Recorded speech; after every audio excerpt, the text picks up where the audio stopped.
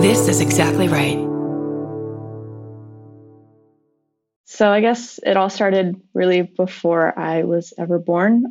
When my parents were dating, it sort of naturally came up that my dad has color vision deficiency. And my mom at the time acknowledged that she had experience with that because her dad has color vision deficiency as well. And at the time, they really didn't think too much of it. It was something cool they had in common and really didn't devote a lot of consideration to it. But eventually they got married and they had my brother and then they had me. So when my brother was, I want to say a toddler, he started displaying some patterns that would be consistent with color vision deficiency. And funny enough, my mom is an optometrist, so she's really well versed in how this works. So she knew that this was a consideration. And so they went and they had my brother tested, and it turns out he had color vision deficiency. Now he's a couple years older than I am. And so I have two X chromosomes. It's not totally normal for people like me to have this. And so my parents were really not concerned until I started displaying those same patterns. And that's when it all finally clicked that my dad having color vision deficiency, my grandpa having color vision deficiency, pretty much created this scenario that normally doesn't occur until your ninth grade biology class, where I had the possibility to be a female with color vision deficiency. So growing up, it was a household of my dad, my mom, my brother, and myself. So actually, color vision deficiency was the quote unquote normal way to be. So we all have Deuter anomaly. So that's the red-green color vision deficiency. And so it's the most common, I think, of all of them. The three of us all have it. My mom doesn't, but she's an optometrist. So this is always the ideal scenario. So if there's going to be one person in your house that doesn't see the way you all do, it's kind of nice that she's at least an expert in this situation. I would say growing up, it was never really a concern. It maybe came up on occasion, but my parents were very proactive about letting my teachers know that this was just something we all had. But one of the best parts of being a female with color vision deficiency is that it's on both sides of my family. So on my mom's side, I have a bunch of cousins and they have it too. And so we all like to say we're better than the other cousins or whatever it is you do in families. And then on my dad's side, he's somewhat unique, but his maternal grandfather, so my great grandpa, lived a very long life and we all had the opportunity to get to know him. So it was this big thing that we were all kind of proud to have. So one of the stories that we were always told about my great grandpa is that in World War II, when they were trying to get people to enlist, he volunteered early, hoping they would look the other way and allow him to fly planes. They definitely did not allow him to fly planes, but something they always tell us is a supposed advantage to having color vision deficiency is that camouflage doesn't work as well. And so one of the things they had him doing was trying to spot really any sort of activity that other members of his squadron really couldn't see. And so he was the designated see the camouflage guy. And so this is always just sort of an interesting story that was told to us, but I do want to take it with a grain of salt because I never actually heard it from my great grandpa himself. He did not like to talk about his experiences during the war, but it was always kind of a funny side note. Growing up with color vision deficiency in my family, again, it was so normal, but then getting out into the supposed real world, now that I've moved out, gone to college and everything, there have been a couple things that are very challenging. So I'm working on my PhD and we do nutritional immunology and microbiology. And so a lot of that encompasses some microbiome research and heat maps are a big part of it. And most heat maps usually go from red to green, but being red-green colorblind, that's really challenging. And you can't be the person at the conference who stands up and can't read their own data. So my really awesome collaborators actually came up with a new color scheme that would work for me. And according to everyone else, it's really, really ugly. So I think it goes from blue to black to yellow. And I can see it really well, but I've definitely been at conferences or given talks in my department where people have actually said, that's all great, but your colors are ugly or these are really, really bad. And that puts you in this really awkward situation where you have to stand up in front of all these people and say, yes, I understand they might look bad, but those colors are for me, they're not for you. And so it does end up becoming sort of an awkward teachable moment where they have to acknowledge that there are people in the room, and there's a good likelihood that there are people in the room who just don't see colors the same way as you. But then also having to stand up and say, yes, I am a female, I'm colorblind. And then that starts a whole different conversation that isn't about the science I just presented. It's about me. And then the other biggest challenge, I would say, is that because it's not likely for females to be colorblind or to have this sort of color vision deficiency, is that some people were taught most simplistically that it's impossible. So it's not that they were told it's unlikely. They were just told by some teacher along the way that it was totally impossible. And so when you tell them this about yourself, they look at you funny. They come at you with sort of a negative approach, like, you must be lying to get attention. You're making this up. And so that always is really a challenge because it's trying to overcome that impression that didn't really need to be an impression in the first place. And so all of that has been somewhat of a challenge, but ultimately, I think the best thing that comes out of it is just being part of this community. I think it's really funny when you catch people off guard with it because it's not, you can't look at someone and see this. So it's nice to get a few jokes in there. A lot of times I'll tell my friends that my favorite M&Ms are the gray kind. Even though I can see those colors, it's still just, it always catches people off guard. I think my biggest thing that I get asked is if I would ever consider using those color vision correction lenses. And my biggest answer is a resounding no. I was born this way. I've always seen the world this way. I don't want anything different. The glasses aren't guaranteed to work. And so I don't want to run the risk of seeing things differently and ending up unhappy. So I would say that's kind of the main part of my story is that I just love being this way. It's a challenge most times, but it's a lot of fun when you can make it fun, and just proves that my brothers were always wrong when they said I was adopted. So yeah, I think that's pretty much the main part of my story.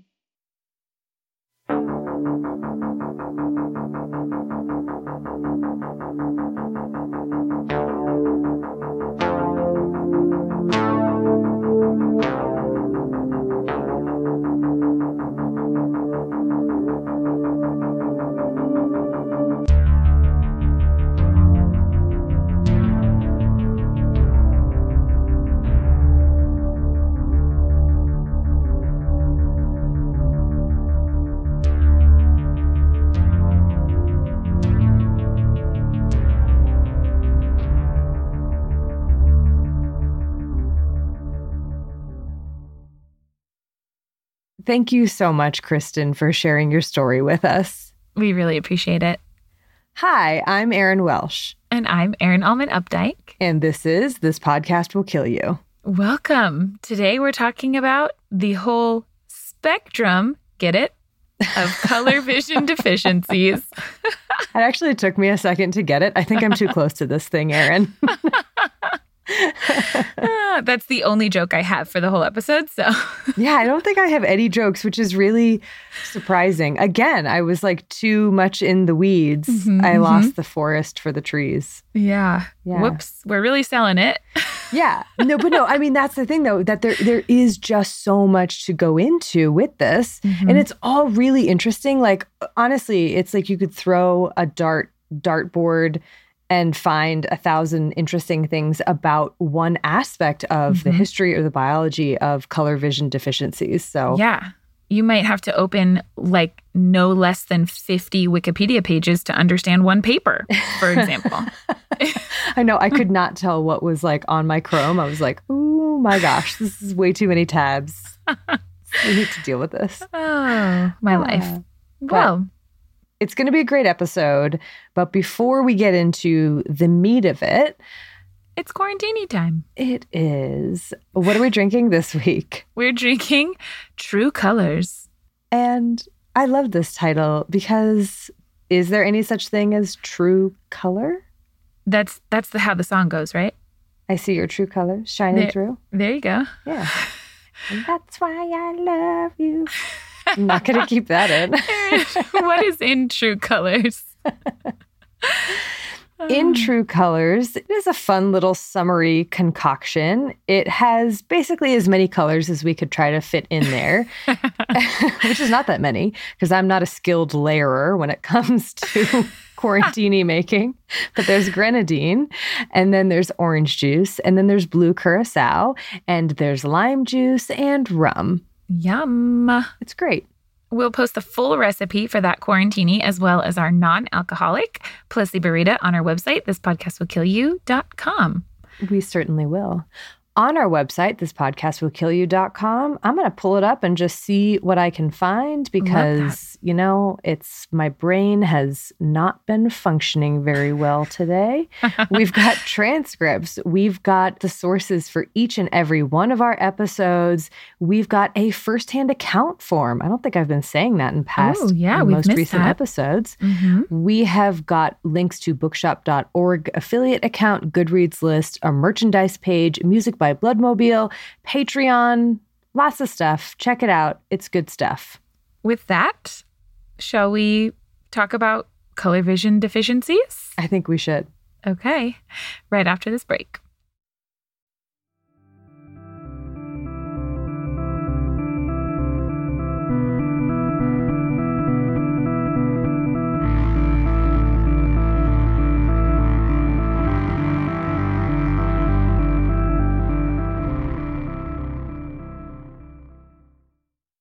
To be able to talk about color vision deficiencies, aka color blindness, I think we first have to understand at least a little bit about color vision itself, right?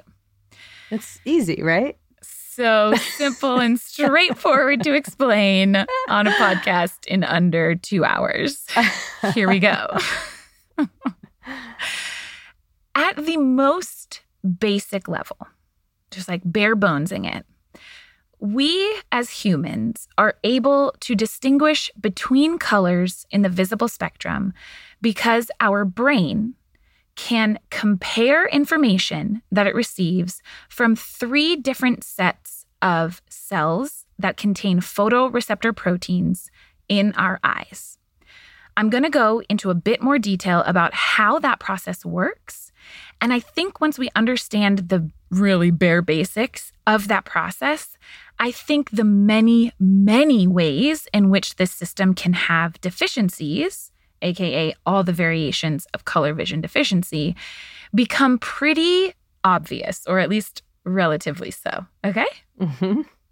So, going all the way back to the beginning of time, kind of, Ooh. light exists as a spectrum. I actually have no idea if that has anything to do with the beginning of time, but anyways. Light exists as a spectrum. There is an infinite number of wavelengths of light that exist from ultraviolet to infrared, 400 to 800 nanometers. Our human eyes have evolved to see a fairly small portion of this spectrum of light, visible light, Roy G. Biv, in our rainbows. So it goes like this. Light, all of its various wavelengths, comes into our eyeballs, travels through our eye goo, and hits onto our retina at the very, very back of our eyes. And in this retina, which is just the area in our eye, there exists a whole bunch of different cells that are full of photoreceptor proteins. There are 2 main types of these photoreceptor cells, rods and cones. Rod cells express a protein called rhodopsin. It mostly helps us have vision in dim light. So we get to ignore it for this episode. Yay! Okay? Yay, so finally something. It's probably marginally involved, etc., but for the purposes of today, rods, dim light. It's the cone cells that allow us as humans color vision. So these cone cells, which are super densely packed within our retina, come in 3 different flavors, or rather, they express 3 different kinds of opsins, which are these photoreceptor proteins. Each one of these opsins is most sensitive, peak sensitive, to a specific wavelength of light. Short, medium, and long. Huh? Simple enough. Simple enough so far. So the short wavelength sensitive opsin is also called the blue cone. The middle or medium wave sensitive opsin is also called the green cone. And the long wave sensitive opsin is called the red cone, even though its peak wavelength of absorption is actually yellow, not red. But let's ignore that and call it red, shall we? Great. Yeah. So the waves of light hit these photoreceptor cells. They are absorbed by these proteins. Very complex chemistry happens.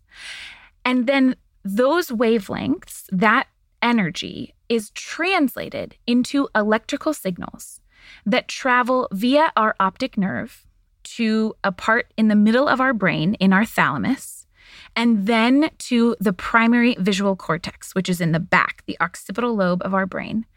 And that's where all of this visual information, everything that we see, including color information, is processed and interpreted. That is the most basic way that we can explain how color vision happens. The short wavelength or blue sensitive cones respond to a much more discrete array of wavelengths of light. Like if you look at all of the spectra that they can absorb, it's more offset. Whereas the middle green and the long red wavelength cones have much more overlap if you look at all the wavelengths that they're sensitive to. But they all three have different peaks. And this is really important because none of these cone cells alone allow us to see or distinguish colors on their own. Our brain has to compare the information that it gets, the signals, from each of these different types of cells. And in doing that, it's then able to differentiate colors into our human trichromatic or three-color vision system. Right. You need at least 2 for comparison, but 3, you just get to compare more and split up that spectrum more. Exactly. And speaking of only 2, a lot of mammals, in fact, have only 2 sets of cones. That's why people say, like, dogs are colorblind. They're not colorblind, but they only have 2 sets of cones. Humans and some primates have 3. What's very cool is that fish have like 4 and some birds have 5. What? Oh, yeah. It's like wild. I know. And people thought that fish were colorblind forever. Oh, I know. I love it.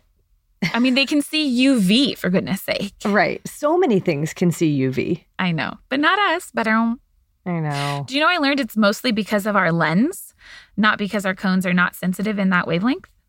Oh, yeah. Interesting. Our lenses filter out the UV, and that's a large part of why we can't see UV. Because as like protect from damage? Oh, don't ask me about the whys, Erin. It has nothing to do with this episode, so I didn't dig into it. Those are my favorite questions to ask. I know. Okay, but getting back to it, obviously these cone cells, therefore, are very important. And in addition to allowing us to perceive color vision, cone cells also have a faster response time to various light stimuli, and they help us a lot in fine detail perception because they can perceive rapid changes in images. So our cone cells are very, very important to our overall human vision system. So color blindness or color vision deficiency is what happens when there are problems with this visual processing. Because like we said, you need all 3 of these cones to be functioning and specifically to be responding to the specific wavelengths of light that we expect to be able to distinguish the color spectrum that we associate with human color vision. So, there's a lot of different ways that this can go a little, shall we say, wonky. The vast majority of color vision deficiencies are congenital, meaning they are inherited. They are from mutations in our genetic code. These mutations can happen in genes that encode for the cone cells or for the opsins themselves, or they can happen because of mutations in the promoter regions for any of those genes, like the regions that tell our cells to turn on or off the expression of those genes. And that process gets incredibly complicated. So this is not by any means a one gene, one disease type scenario that we have here. There are many, many, many possible mutations that result in a wide variety of color vision deficiencies, which we'll get into all of the details of. There also, in addition to hereditary color vision deficiency, is acquired color vision deficiency. And that can happen from damage to parts of our eye during our lifetime. This can happen from other congenital diseases that aren't directly related to, say, our cone cell function. But it also can happen just from direct damage from various eye illnesses. For the purposes of this episode, because that's a lot, I'm mostly focusing on the congenital rather than the acquired color vision deficiencies. But I have a couple papers if people want to read more about the other side. So let's get into what does color vision deficiency even mean? Yeah. Okay. So the mildest forms of CVD, can we just call it that? Sure. Are called anomalous trichromacy. So humans are trichromatic. So we have 3 sets of cones, 3 peak wavelengths of color vision. A lot of people with color vision deficiency still have these 3 separate sets of cones, 3 separate sets of opsins. But they have some kind of mutation that results in a shifting of the frame, if you will, the shifting of that peak wavelength of sensitivity so that there's more overlap between the peaks. So that the information that your brain gets about those different wavelengths can't be separated out as easily. And so when you say that there's a shift, is it they're moving closer together and it's all 3 of them? Or is it just one that happens to move closer to the other one? Such a good question. There's 3 different possibilities. Okay. So in deuter anomaly, deuter, you'll hear me say a lot. I think it has something to do with green. Anyways, in deuter anomaly, the middle wavelength photopigment is mutated so that it's more similar to the long wavelength photopigment. So when you should be able to absorb the peak in the green zone, now that specific cone looks a lot closer to the red zone. Okay. Now the opposite can happen as well. In protanomaly, the long wavelength photopigment, the red, is mutated so that its peak is really similar to the middle wavelength. So what should be absorbed in the red zone is shifted to the green. Does that kind of make sense? Kind of. So in terms of the result, what resolution you lose in terms of color distinguishing or the colors that are typically called whatever colors, we have in our visual spectrum. You know what I mean? Totally. So yeah, so you're right. You lose some of that distinction. So you're not able to distinguish between, say, certain hues or between certain colors. Okay. And so for deuter anomaly, you lose the ability to distinguish between reds and greens. And for protanomaly, it's also reds and greens, but it's slightly, the different. Shading is different? Okay. That's exactly right. 100% right. Okay, cool. And those overall are the 2 most common forms of color vision deficiency.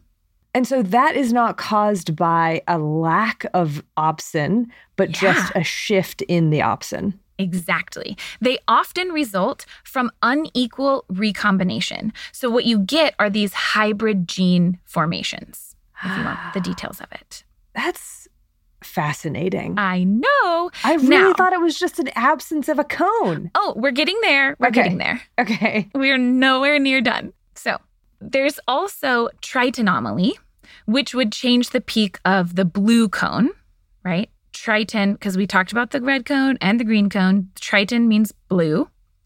This would change the peak of the blue cones. Overall, this is far less common. And if you remember that I mentioned that the L and the M have a lot more overlap to begin with. Right. Tritanomaly alone may not result in that big of a deficiency depending on how much it's shifted, if that makes sense. Right. Yep. Now, overall, those 3 types, again, are called anomalous trichromacy. You still have all 3 cones. They usually result in milder color vision loss, but there's a lot of variation in the ability to distinguish between shades and colors. Now, then we move on to dichromacy. You can imagine this means 2 sets of cones. This is obviously more severe and means that you're having loss of function of one of the cone types entirely, either red, which is called protanopia, green, which is called deuteranopia, or blue, tritanopia. Here's where it gets even more interesting, though, is that this can happen by, say, the loss of one of these genes entirely. And for a long time, it was thought that that is how it happens. But it can also happen by replacement of one of these genes with the equivalent. Say, for example, during recombination, you end up with 2 sets of M genes instead of an M and an L. Right. So you have like 2 green cones, 1 red cone. Beautiful. Exactly. And then 1 blue. Pretty cool, right? Yeah. So that is dichromacy. Then there is the most severe form of color vision loss, and that is monochromacy, aka the complete absence of color discrimination. Because like we said, you have to be able to compare to be able to distinguish between colors. This is by far the most rare, and there still are several different forms of this. Part of the reason that true monochromacy is so rare is because while the M and the L cones, or rather the genes that encode the M and the L opsin, green and red, they sit right next to each other on the X chromosome. But the S cone, or the blue cone opsin gene, is all the way over on chromosome 7. It's nowhere near M and L. So to have true loss of all 3 of these would be incredibly rare. There is, however, a form of monochromacy known as blue cone monochromacy, or X-linked recessive incomplete achromatopsia, where you have no functioning M or L cones and you only have functioning blue cones. Okay. But remember that I mentioned that cones are responsible for a lot more than just color vision. They aid in our visual acuity and things as well. So when we get to the point of monochromacies and incomplete or even complete achromatopsia, where we have, like, say, no functioning cones, you're not just losing the ability to distinguish colors. You're also losing a lot of visual acuity. So people with monochromacy or complete achromatopsia would have significant overall visual field deficits as well. But if we kind of sum all of those fancy words up, if you hear the term red-green color blindness, that refers to any of those different possible mechanisms of the loss of distinction between red and green. So red-green color blindness includes deuteranomaly, protanomaly, deuteranopia, and protanopia. Okay, that makes sense. Right, because whether we're talking about a functional loss or just a shift in spectral sensitivity, the end result is that distinguishing the wavelengths of light that make it into our eyes between red and green becomes really difficult because our brain essentially just doesn't receive enough information to make those comparisons and computations. And all 4 of those disorders are X-linked recessive traits. So the presence in general of one X chromosome with a functioning M and a functioning L gene is enough to result in quote-unquote normal color vision discrimination. With the exception, that because of X inactivation, which we talked about all the way back in our Turner syndrome episode. But basically, what happens when people have 2 X chromosomes instead of just 1 is that one of those X's gets turned off. And because that can happen relatively randomly sometimes, it's also very possible to have color vision deficiency even if you carry a normal or an M and an L X chromosome. But in general, that is why we see red-green color blindness be far more common in males who are XY than in females who are XX. Yeah. Now, blue-yellow deficiencies, called Triton deficiencies, are overall exceedingly rare compared to red-green color blindness, but these are autosomal dominant when they are present because they're on chromosome number 7. And they generally happen from missense mutations, like pretty severe mutations that happen in the blue cone opsin sequence. Okay. Whereas the M and the L, which sit, again, right next to each other on the X chromosome, they kind of just get mixed up all the time. And that's why there's such variation in the possible anomalous expression of these two genes. Okay. Interesting. Question. Yeah. Okay. I came across in my reading for this, and I didn't really look into it too deeply, tetrachromacy in humans. Mm-hmm. Is it real? Does it exist? So glad that you asked. So glad. So that's got a whole, let me tell you, I can't believe I can answer your question, Erin. So tetrachromacy would mean 4 color vision channels, essentially, instead of 3. So if we remember what I just said, that the most common forms of colorblindness are forms of anomalous trichromacy, where you still have 3 sets of cones, blue, green, red, but the peak sensitivity of one of these cones, generally a red or green, is shifted. So here's where things can get fun. In a person with 2 X chromosomes who is heterozygous for this allele, what they can end up with is one X chromosome that has a typical M and an L, and another one with a normal M and, say, an L prime, a slightly shifted version of L that's closer to M, for example. Now, in the retina of this person's eye, in every cell, only one copy of the X chromosome is actually expressed at any given time. But it's very possible that in some cells, the, quote, normal X chromosome is expressed, and in others, the, quote, mutant X is expressed, because it's not always the same X that gets inactivated in every cell. So that means that this person has 4 types of cone cells being expressed: S, or blue, M, or green, and then L and L prime. Right. So this can provide essentially a 4th color channel, or tetrachromacy, that, at least in theory, if our brain was plastic enough, could use to interpret and distinguish between additional colors and shades.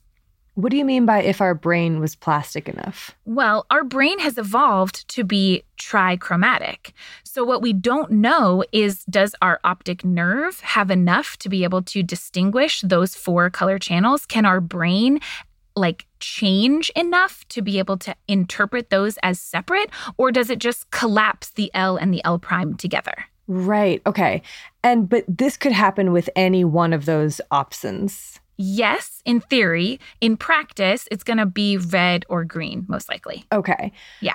Okay, interesting. Yeah, because there are, like we talked about, lots of animals that have more than 3 cones, but it's unclear with tests whether they're able to distinguish among the colors that they, should be able to, based on our interpretation of the science behind it. So I love that you said that, because I do feel like one thing that's so important when we talk about these color vision deficiencies is that whenever we're talking about color vision, it's like in comparison to who or to what, right? Right. There's another paper that I will link to that looks at specifically people with deuteranomaly. So that is red-green colorblindness from a shifted green cone that they call L prime because it's now closer to a typical L or red cone, right? The green shifts to red. And what this shows is that some people with this type of color vision, quote unquote, deficiency, were actually able to separate out tones, distinguish between tones that looked the same to, quote, normal color vision or trichromatic color vision observers. Mm-hmm. So there's a theoretical basis both with certain types of deuteranomalies and with this theoretical trichromacy that people could be distinguishing between shades and between colors differently. It's very, very difficult to test for. And I'll be honest, I don't understand the tests that they describe in these papers. Because to the vast majority of the population who's trichromatic, how can you determine if someone else can distinguish something that you cannot distinguish? Right. Right? Yeah. It's very difficult. I will say there is like one person, I think, that I read about who happens to live in San Diego, who in tests seems to have an actual functional tetrachromacy, meaning that she tests where she can distinguish between additional shades and colors based on wavelengths than a trichromat can. One so far out of all of the people that I read about that were tested. Okay. But it's really, really interesting. That's fascinating. And I feel like there's so much there in terms of like the evolutionary history of color vision period, where it's like the information that color gives you. Yeah. Yeah. Anyway, interesting. Well, to that point, Erin, where did this color vision deficiency thing come from, huh? Oh, gosh. Yeah. You're going to say the word evolution, huh? Yeah, we're going to have to go way further back than just that. And I guess we should get started right after this break.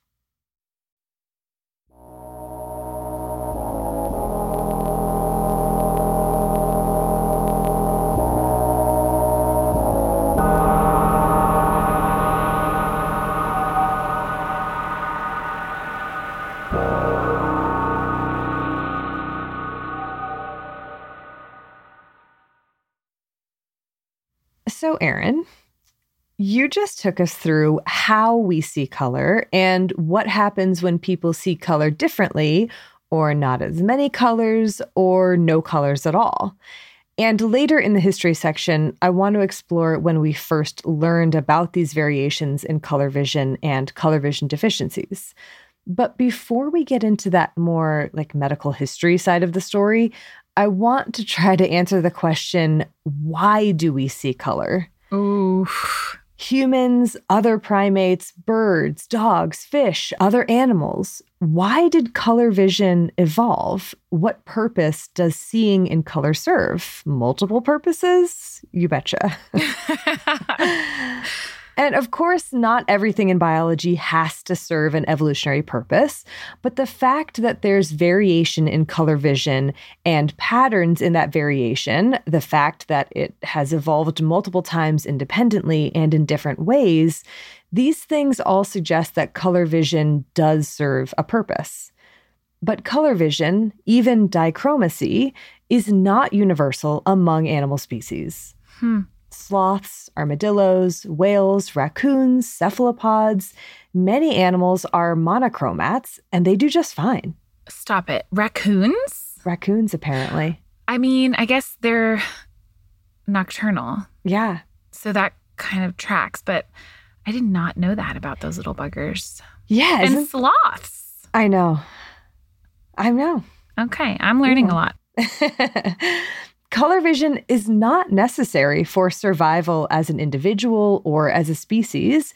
And in fact, some research suggests that red-green color vision deficiency has been selected for in some animals.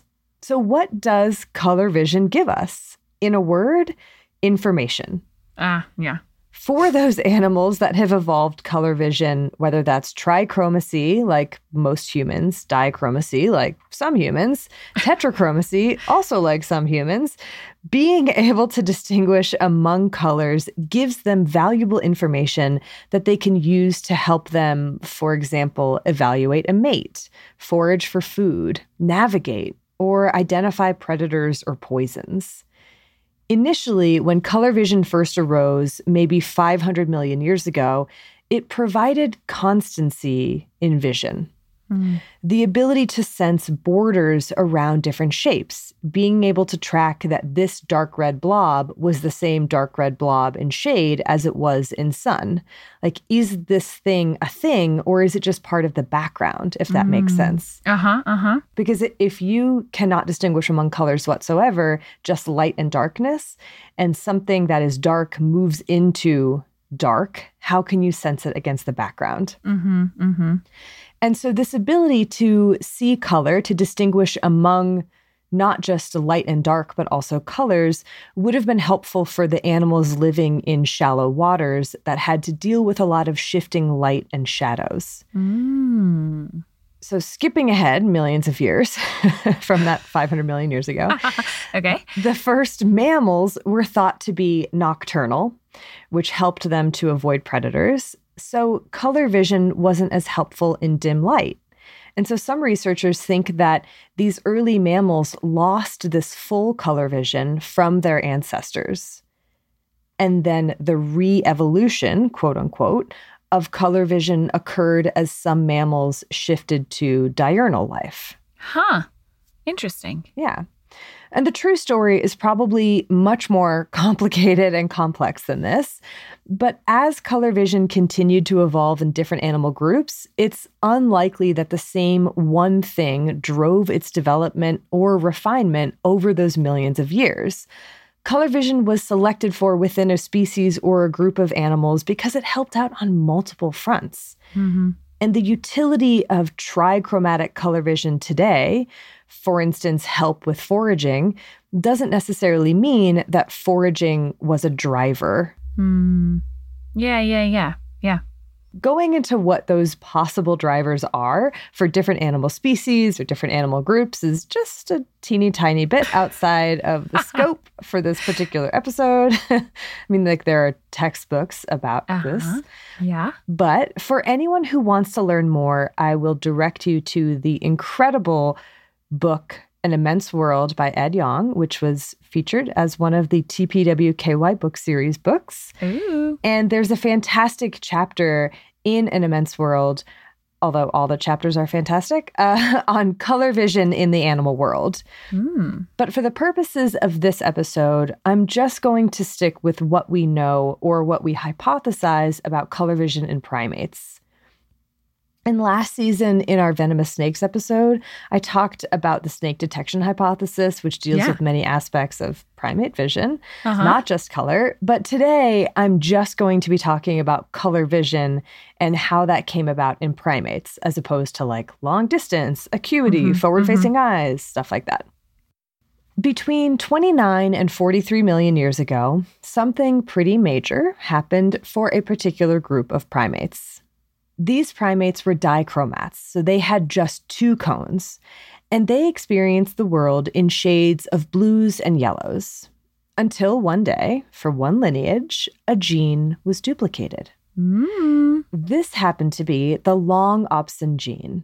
And over time, one of those copies of the gene stayed the same, while the other accumulated mutations slightly here and there, shifting so that it changed from the long opsin gene to the medium opsin gene.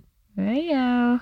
To these primates, which were the ancestors of old world primates, the world was no longer just blues and yellows. Now there were also reds and greens. What did these additional colors do for them? One of the major hypotheses is that this new gene allowed these primates to detect red or orange or yellow fruits or new reddish/purplish early leaves, also a good food source, against the green backdrop of foliage, not only helping them to find the fruit, but also tell when it was ripe. Why is ripe fruit often red? Probably evolved to help with seed dispersal. So the fruit would turn red when it was ripe, when the fruit was at its sugariest, and when the seeds were well developed for survival. It's a two-way street, at least, for information. If color is used as information, something has to be producing that information for a reason, and something else has to be receiving and processing that information. That is wild. Right? Yeah. I don't know why it, hadn't occurred to me. Yeah. I remember talking a lot about this hypothesis in that evolution of human health class way back when, but never did we talk or did I think about the plant side of it. Right. And I know that's like studies are mixed, or at least like opinions are mixed as per usual. But I think in general, it's easy to just think of colors as existing statically. Right. Like that is how they are. That is what has happened, especially for things that we interact with frequently. Mm-hmm. Right? Like we can study plumage and birds and stuff like that. But also when we study plumage in birds, we're not seeing what the birds see. So like, I mean, it's the same with like colors of flowers compared to what bees see or what birds see. Like, or like a coral reef looks completely different to a fish. Oh my goodness. I know. This is why we were like struggling with this episode, because it's so easy to fall down so many rabbit holes. Oh my gosh, you guys, this episode was the hardest one I've ever researched. Yeah, it was a toughie for sure. I felt like I had to relearn a lot of things that I had, or learn them for the first time. Well, tell me what you learned. Keep going. Okay. So, information two-way street, at least. Okay. But getting back to the foraging thing, researchers have tested this foraging hypothesis in primates with mixed results. Sometimes trichromats are better at finding fruit. Sometimes there's no difference between trichromats and dichromats. And sometimes dichromats outperform trichromats. But I want to read you a quote about one person's experience foraging for fruit who had a red-green color vision deficiency. Okay. Quote, "He observed also that when young, other children could discern cherries on a tree by some pretended difference of color, though he could only distinguish them from the leaves by their difference of size and shape. He observed also that by means of this difference of color, they could see the cherries at a greater distance than he could, though he could see other objects at as great a distance as they." End quote. Interesting. Isn't that kind of cool? Yeah. So there's another hypothesis as to why red-green distinction may have helped us. And I think I'm not entirely sure, but I got the sense that it has fallen out of favor. Okay. And that is that trichromacy evolved in primates as a way to help individuals of the same species communicate with one another. So you know those Japanese macaques, like the ones you see pictures of where they're relaxing in hot springs? Mm-hmm. Trichromacy may have helped species like them to evaluate mate quality or competition or aggression based on like the redness of their faces. And for other species, it could have been like the shade of the pelt. But the big question for this would be, did trichromacy evolve to help them distinguish red traits in other individuals of the same species? Or did those red traits evolve once trichromacy evolved? Right. Chicken or egg, which came first? Yeah. And it turns out, to answer this chicken and egg question, phylogenetic studies suggest that it's the latter, that these red traits became more pronounced once trichromacy already existed. Interesting. Okay. Yeah. Predator detection is yet another hypothesis, one that I touched on in our snake episode. And there are studies suggesting that trichromats are faster and more accurate when it comes to detecting predators than dichromats.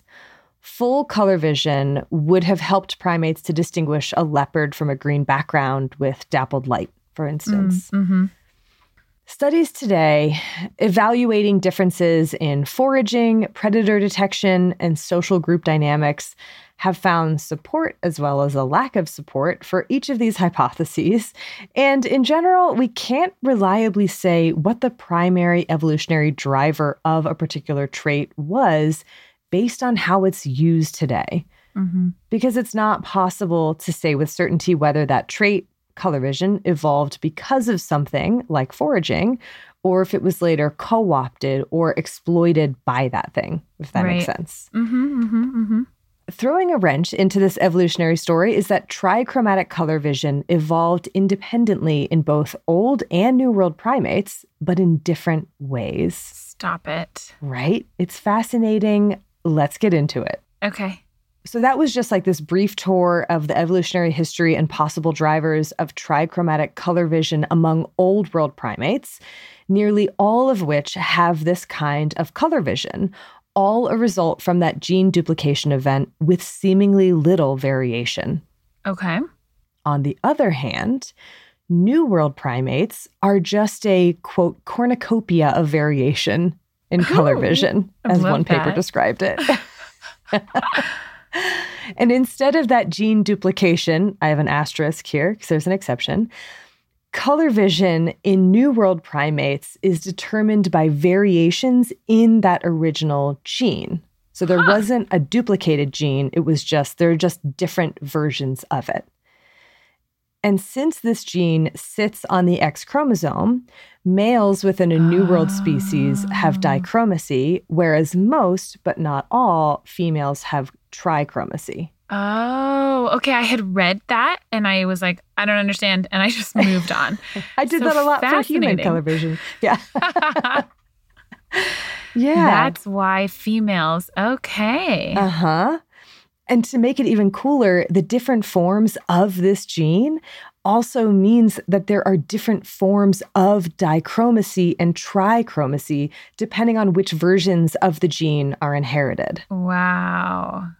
The exception to this, the little asterisk that I mentioned, in New World monkeys are the howler monkeys who have the duplicated gene. What? So nearly all members of that species are trichromatic. What? Right? Oh, this is cool, Erin. Isn't that really cool? Yeah. I also will say that I found in papers, and I'm not sure how well this is studied, but I was curious about whether we have found similar rates or the existence of color vision deficiencies in like old world apes and primates, similar to the ways that we see it in humans or the frequencies that we see it in humans. And it appears that we actually don't. The humans seem to be the exception to this, where we have a fairly high, I know you'll talk about it, rate of color vision deficiencies. What? And so I don't know why that is. And there aren't any hypotheses that I found or explored, but I just thought that was an interesting little side note. Wow. Yeah. But I think in general, what I wanted to do in this sort of evolutionary section was to highlight just how much variation there is in color vision in primates alone, not to mention the rest of the animal kingdom. My goodness. And this is a point that Ed Yong makes in his book that I just absolutely loved and like continue to take to heart, which is that color vision or any sensory information or sensory structure or physiology, it's not something to be ranked in terms of what is better. Oh, well, dogs have better noses or, senses of smell or, like that is not a very useful metric or way to try to understand what another animal or another human or whatever experiences. Right. So anyway, monochromacy, dichromacy, trichromacy, tetrachromacy, and beyond, all of these different types of color vision have evolved and have been selected for to help with gathering information. We're not more advanced because we have trichromatic color vision. Like it's just more complicated than that. And being able to distinguish among colors isn't always for the better. And there are trade-offs associated with the evolution of trichromatic color vision. An animal can only take in and process so much sensory information. You can't max out all the boxes. And the least useful sensory feature is usually the first to go.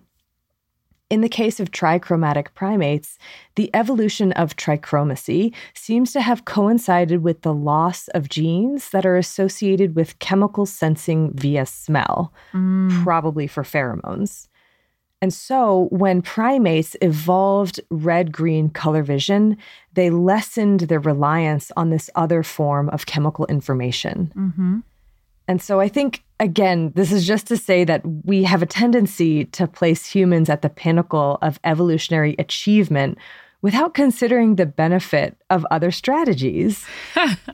And this failure of imagination has led us to make some pretty big assumptions about other animals, like how we talked about earlier, how we thought that fish didn't see color for decades, or dogs couldn't see color at all.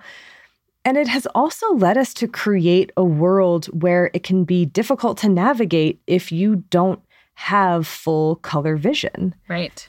Which brings me to the other part of this history section, the how did we learn about color vision deficiency in humans part. Mm-hmm. Of course, I have to begin with a quote. And Erin, bear with me. It is probably the longest quote I have ever read outside of like a firsthand account. Ooh, okay. Can't Okay, wait. but it's worth it, I swear. Okay. All right, get ready. Quote, "It has been observed that our ideas of colors, sounds, taste, etc., excited by the same object may be very different in themselves without our being aware of it, and that we may nevertheless converse intelligibly concerning such objects as if we were certain the impressions made by them on our minds were exactly similar. I was always of opinion, though I might not often mention it, that several colors were injudiciously named. The term pink, in reference to the flower of that name, seemed proper enough, but when the term red was substituted for pink, I thought it highly improper. It should have been blue, in my apprehension, as pink and blue appear to me very nearly allied, whilst pink and red have scarcely any relation.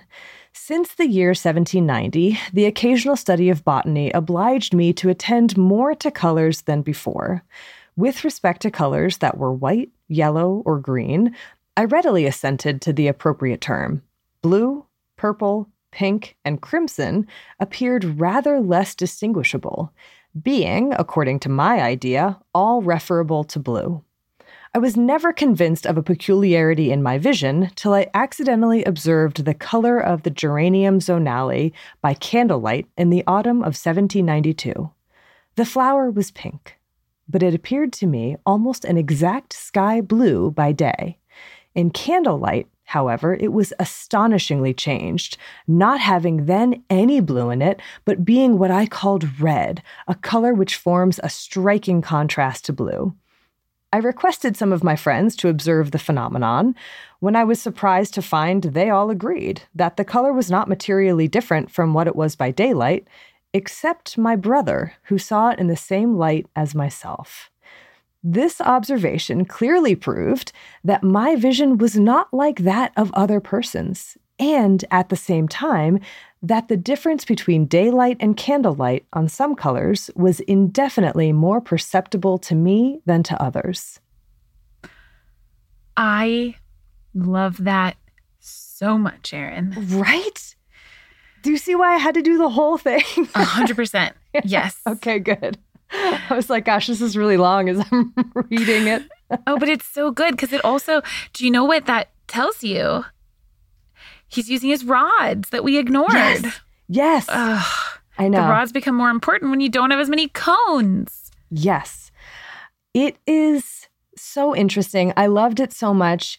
And it's really important for a number of reasons. But first, that quote was from John Dalton in his 1794 treatise titled Extraordinary Facts Relating to the Vision of Colors. And it's great for a few reasons, right? Number one, it's just such a great, like, systematic retelling of his thought process, of exactly when he realized, how he realized, like everything about it. And number two, he mentioned his brother also experienced this, so which is really good, really interesting. And number three, it is, as far as we know, the first scientific description of color vision deficiency. Wow. In honor of his observation, color vision deficiency was, and sometimes still is, called Daltonism. Oh. But 1794, like, doesn't that seem recent? I don't know how to gauge it, Erin. I know. I mean, I fully expected to find like a long list of historical accounts going back hundreds or maybe even thousands of years hinting at color vision deficiency, but no. And I will say that like there are mentions of confusion in color vision that were, it was seemed fairly well known about, or at least enough so for like King George III to make some comment about it at a dinner in 1785. Like, some people have an ear for music, some people don't. Some people have an eye for colors, some people don't, that kind of thing. And there was also a reference to it in a German medical science magazine, and also other scattered references in the 1700s. But Dalton really seems to be the first to have written about it scientifically, like with an analytical approach. And I don't know, like, it does seem recent, but at the same time, in a way, it does make sense considering that color doesn't seem subjective. Like, it seems like inherent properties of objects. You learn your colors at an early age. If you confuse colors, it's an easier leap to think that there's something wrong with your vision in terms of acuity, like your sight, rather than your perception. And, like I kind of already mentioned, as a species in general, we're not great at imagining the world as it might be perceived by other species, let alone other humans, I feel like sometimes. True. So true. And so it would take a really keen observer to question whether color is truly objective, and then also have the opportunity to publish those observations. Yeah. It happened when it happened. And when it happened, Dalton hypothesized in this treatise that his and his brother's color vision deficiency was caused by the vitreous humor of their eyes being tinted blue, making it absorb longer wavelengths. Yeah. He requested that after his death, his eyes be tested to confirm his hypothesis. And so the day after he died, July 28th, 1844, that's exactly what was done. What? Only the person performing this autopsy found no support for Dalton's hypothesis. The vitreous humor, not tinted. I don't have the slightest idea how you would even do that test. Wow. I'll include the paper that mentions this, goes into more detail about it. Okay. Yeah. Cool. The alternative hypothesis was that it came from a cerebral anomaly, like the part of your brain that perceives color was somehow different. But that also didn't hold up. Yeah. The explanation that is generally accepted today for most cases of color vision deficiency was actually first proposed in 1781 by a mysterious person named Gyros von Gentili. Apparently, no one knows anything about who this person actually was or whether that was like a real name or just a pen name. What? Yeah, he's called like an obscure, mysterious figure. Like, whoa. Okay. Yeah. I hope someone calls me that someday. Obscure and mysterious. Oh, that's hilarious. And so this von Gentili guy wrote in that German science magazine that I had mentioned that he thought that color vision deficiency occurred if one or two of the three kinds of quote unquote molecules or membranes in the retina was not functional, either paralyzed or constitutionally overactive. It's interesting that they seem to have known that there were like three things involved. Yeah. You know? Well, okay. And so this is one of the areas that I did not get into, which is like Newton and color theory and oh my gosh. this, light spectrum, like all of that. And I was just like, I don't know how to even begin to do it, talk about that or yeah. And so I wonder whether that was coincided with sort of the development of some of those ideas around what the visible spectrum of light is. Okay. That makes sense. And so like how you combine, how many colors do you need to combine in order to make all the colors that we see? Right. Okay. Yeah. Yeah. I don't know. That's my guess. Yeah. And so then after this von Gentili, it's unclear whether his idea gained traction then or we just only know about it in retrospect.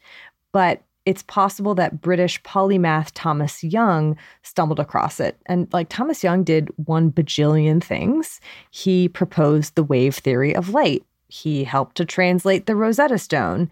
He also, right? He also further developed this hypothesis about color perception, suggesting that it was due to the presence of 3 kinds of nerve fibers in the retina. Okay. Yeah. And over time, this framework for how color vision worked via cones and rods was refined with anatomical studies, molecular studies, advancements in physics, and just the growth of the field of vision science. And in the 1990s, the nature of Dalton's color vision deficiency was finally made clear when the Manchester Literary and Philosophical Society granted permission to a few scientists to run some tests on the remnants of Dalton's eyeballs. Oh my goodness. Right? How amazing. I love God, I'd be it. so worried to drop that little tube. I'd be like, oh God. But they confirmed that Dalton lacked the middle photopigment cone cell, making him a deuteranope. Wow. Case closed. Yeah. Love it. Dalton may not have been the first person to notice that the way he saw colors was not the same as most other people. I mean, he was definitely not the first. We've kind of established that. But his careful scientific analysis of what he suspected was going on caught the attention of other scientists. And for years, color vision deficiency was seen as kind of an anomaly, just this like curious thing that some people had, that some people were born with or acquired later in life. And it certainly prompted more research into the structure and function of the eye and how vision worked, as well as philosophical musings over how we are each in our own little world and can never truly experience life from someone else's perspective. Oh my goodness. But color vision deficiency took on a practical importance starting in the second half of the 1800s, coinciding with the rise of industrial transportation. Ooh. The so-called golden age of rail travel, growth in maritime travel, and of course, automobiles and airplanes. With all of these forms of travel, people had to use certain signals to determine when it was safe to proceed, when to stop, when to proceed with caution, when to back up. And this signaling was done primarily with colors. Suddenly, color vision deficiency was not just a medical curiosity, but according to one physician in 1880, quote, Daltonism can be cause of discussions, arguments, battles, industrial and commercial losses, dreadful accidents, and irreparable miseries. Wow. Yeah, strong words.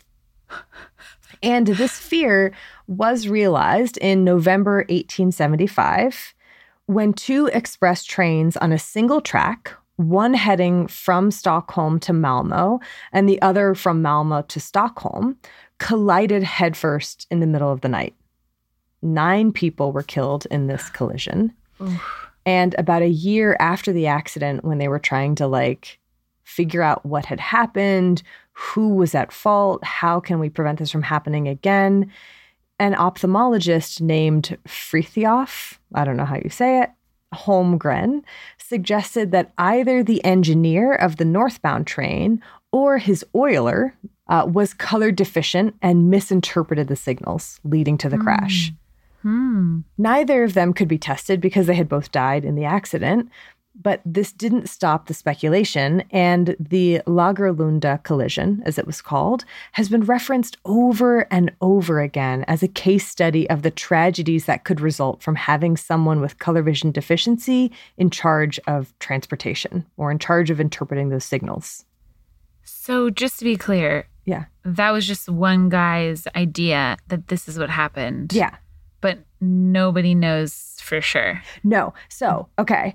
There is a paper from 2012 that goes into, it's an incredible in-depth analysis of the different trains, how the lights would have worked. And they did this in-depth, super detailed examination of this crash.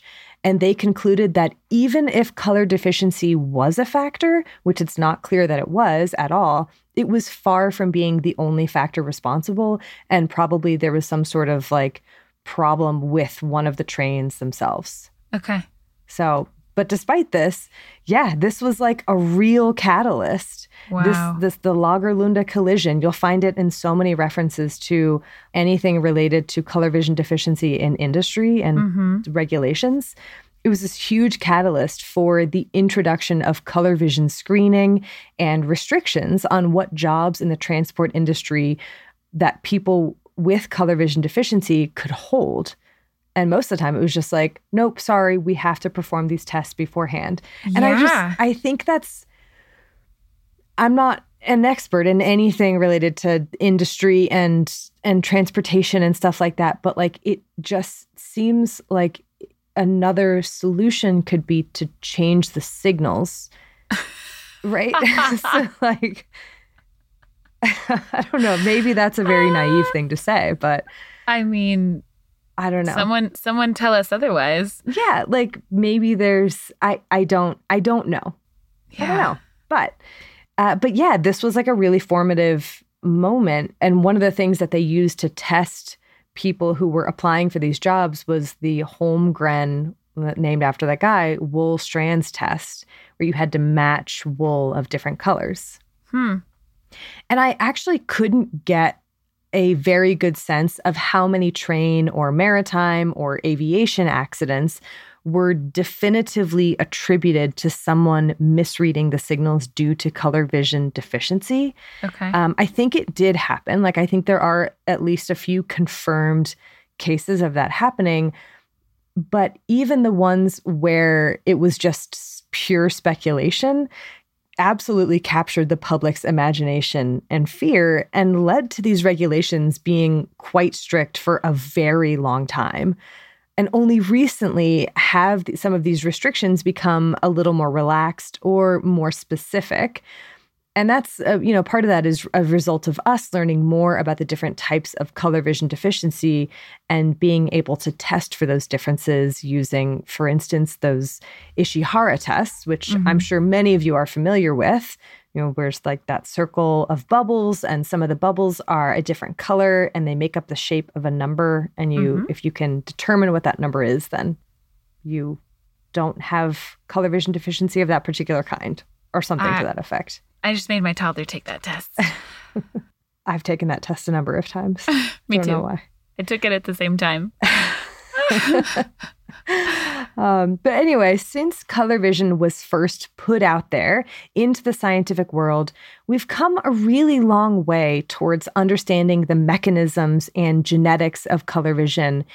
And we've finally, I think, at least in small ways, have started to move away from exclusionary practices like limiting what professions you can have and making an effort to be more inclusive, recognizing that we may not all experience the world in the same exact way.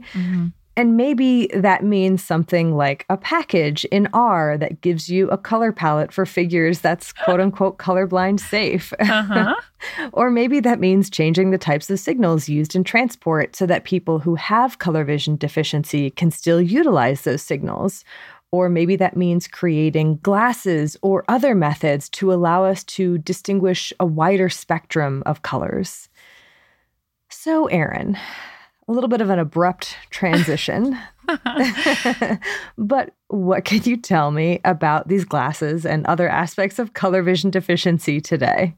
I can do my best to tell you something right after this break.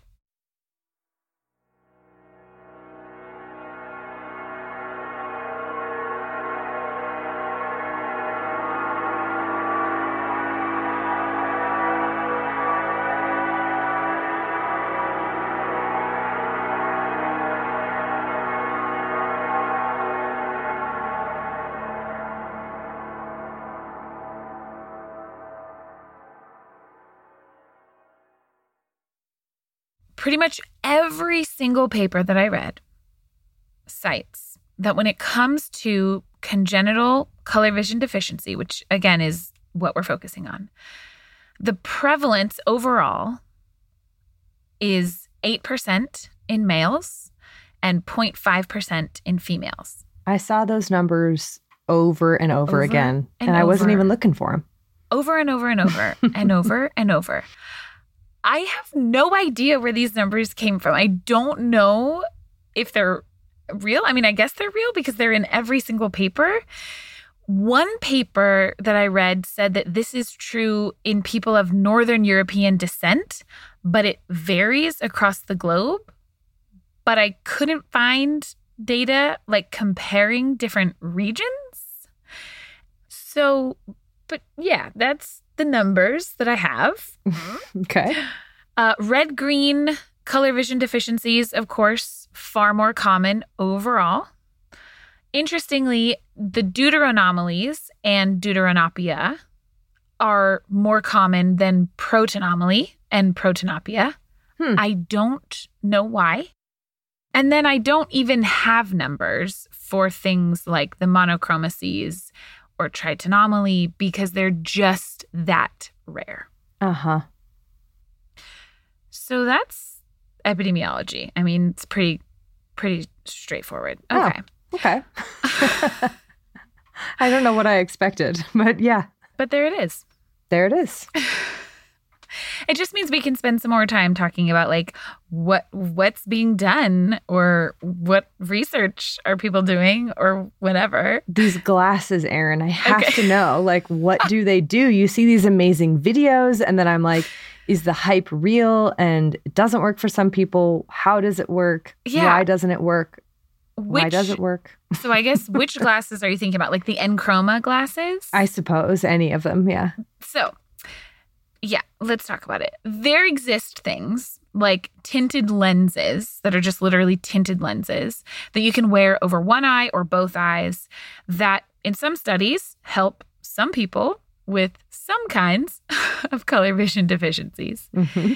There are other like these lens filter type things which come in the form of glasses commonly called Enchroma filters. They have a lot of theoretical usefulness because what they do, which is fascinating and way above my head, is that they modify the perceived wavelength of light. So something, Erin, like your red sweatshirt that you're wearing, the wavelength of light that's coming off of that into my eyes with this filter would be shifted such that if my cones are also shifted, I might better be able to distinguish it as red, I guess. Yeah. But in the papers that I read, at least, there's pretty limited evidence of their actual effect in terms of color discrimination. Huh. In general, at least in the papers that I read, both the tinted glasses as well as these various types of filter lens glasses, as well as some experimental contact lenses, which is interesting, can show some increases in color perception and contrast enhancement in nature, like when given natural scenes to look at, but they haven't yet shown to make it to the level of like someone being able to pass an Ishihara test who couldn't before. Okay. At least from what I read. That's very interesting. Mm-hmm. Now, even more interesting, or I think even more interesting, is that it is also theoretically at least possible to try and treat color vision deficiency with gene therapy, given that most of the time, what we talked about today, are genetic disorders. Yeah. But there are a lot of possible individual gene mutations. But it's also maybe not necessary to correct the exact gene mutation in order to restore typical trichromatic color vision. Right? Because all you would have to do is restore a fully functional opsin gene, for example, with the expected sensitivity, right? An M opsin if you're missing that one, or an L opsin if you're missing that one, right? Mm-hmm. But it's a lot more complicated than that. I will say that a number of studies have done this in mice as well as in some primates. And they have shown that they can induce some trichromatic color vision in mice and in primates that are missing it. Oh, okay. So it's possible. It's at least the theory is solid. We've done it in animals.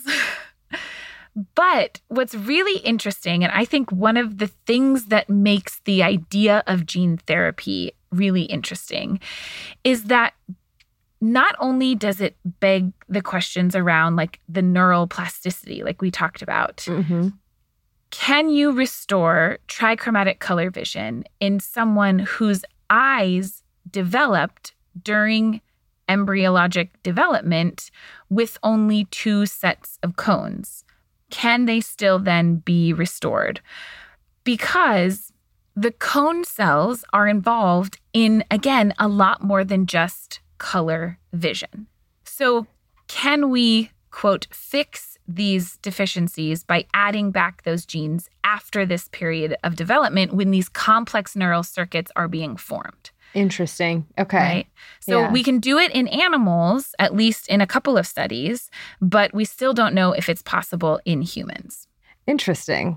Gene therapy. Gene therapy. I always love when we talk about it, and then I'm always like, this is a big thing. It is a big thing. There's a lot of implications and complications and question marks. Exactly. Yeah. I love it.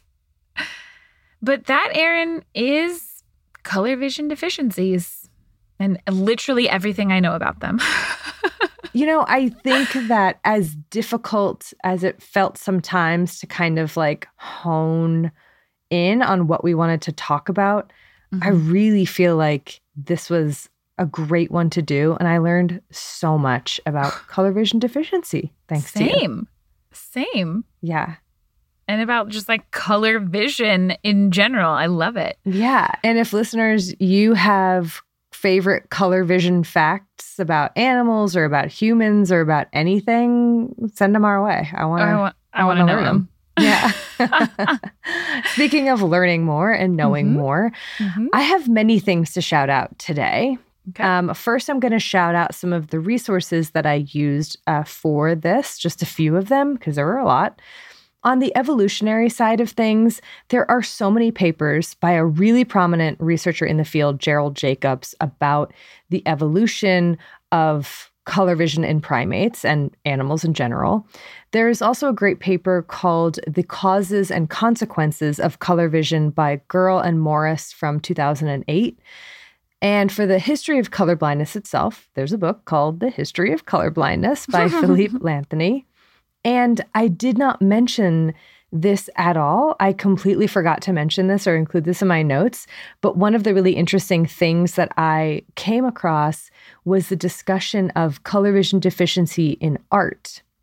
And so being able to look at, like art history and different art movements and detecting what artists may have had color vision deficiency based on how they represented the world in the context of whatever art movement was popular at the time. So if it was like during the time when people were painting literally the world as they perceived it, then you might be able to tell more than if it was, at a time when it was more, I don't know, up in the air. Abstract. I don't know anything about art history. Yeah, abstract, impressionist, who knows? But that is like a really cool, so there's a paper by Marmor and Lanthony from 2001 called The Dilemma of Color Deficiency in Art. And on that note, further reading An Immense World by Ed Yong. I'll shout it out again. It's phenomenal. It'll change the way you perceive the world. And then there are 2 books that I did not read for this. One is called The Island of the Colorblind by Oliver Sacks. And this is about a group of people that have achromatopsia. And then there is a book that I read years ago called Through the Language Glass, Why the World Looks Different in Other Languages by Guy Ducher. And there is a chapter in this book, at least one, on the evolution of language as it pertains to color terminology that I found fascinating. I shockingly had less papers for this episode than usual because the papers are incredibly detailed. Shout out to Wikipedia for helping me understand the papers. So shout out there. Okay. But the papers that were actually incredibly detailed once I understood them were a 2003 paper from Annual Review of Neuroscience just called Color Vision. That was really helpful in understanding how that works. And then a paper from the journal Eye from 2010 called color vision deficiency.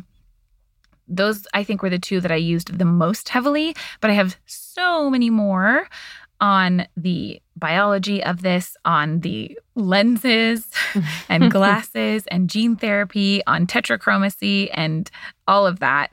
You can find the sources from this episode and every one of our episodes on our website, thispodcastwillkillyou.com, under the episodes tab. Check it out. Thank you again to Kristen for sharing your story with us. We appreciate it so much. Yeah, we do. Thank you to Bloodmobile for providing the music for this episode and every one of our episodes. Thank you to Liana Scolacci for our amazing audio mixing. And to Exactly Right Network. And to you, listeners, thank you. We hope that you enjoyed this episode, found it interesting, learned something, have more facts to share, have questions, anything. And a special shout out to our patrons. Thank you so much for your support. Yeah, we really appreciate it. Okay, until next time, wash your hands. You filthy animals.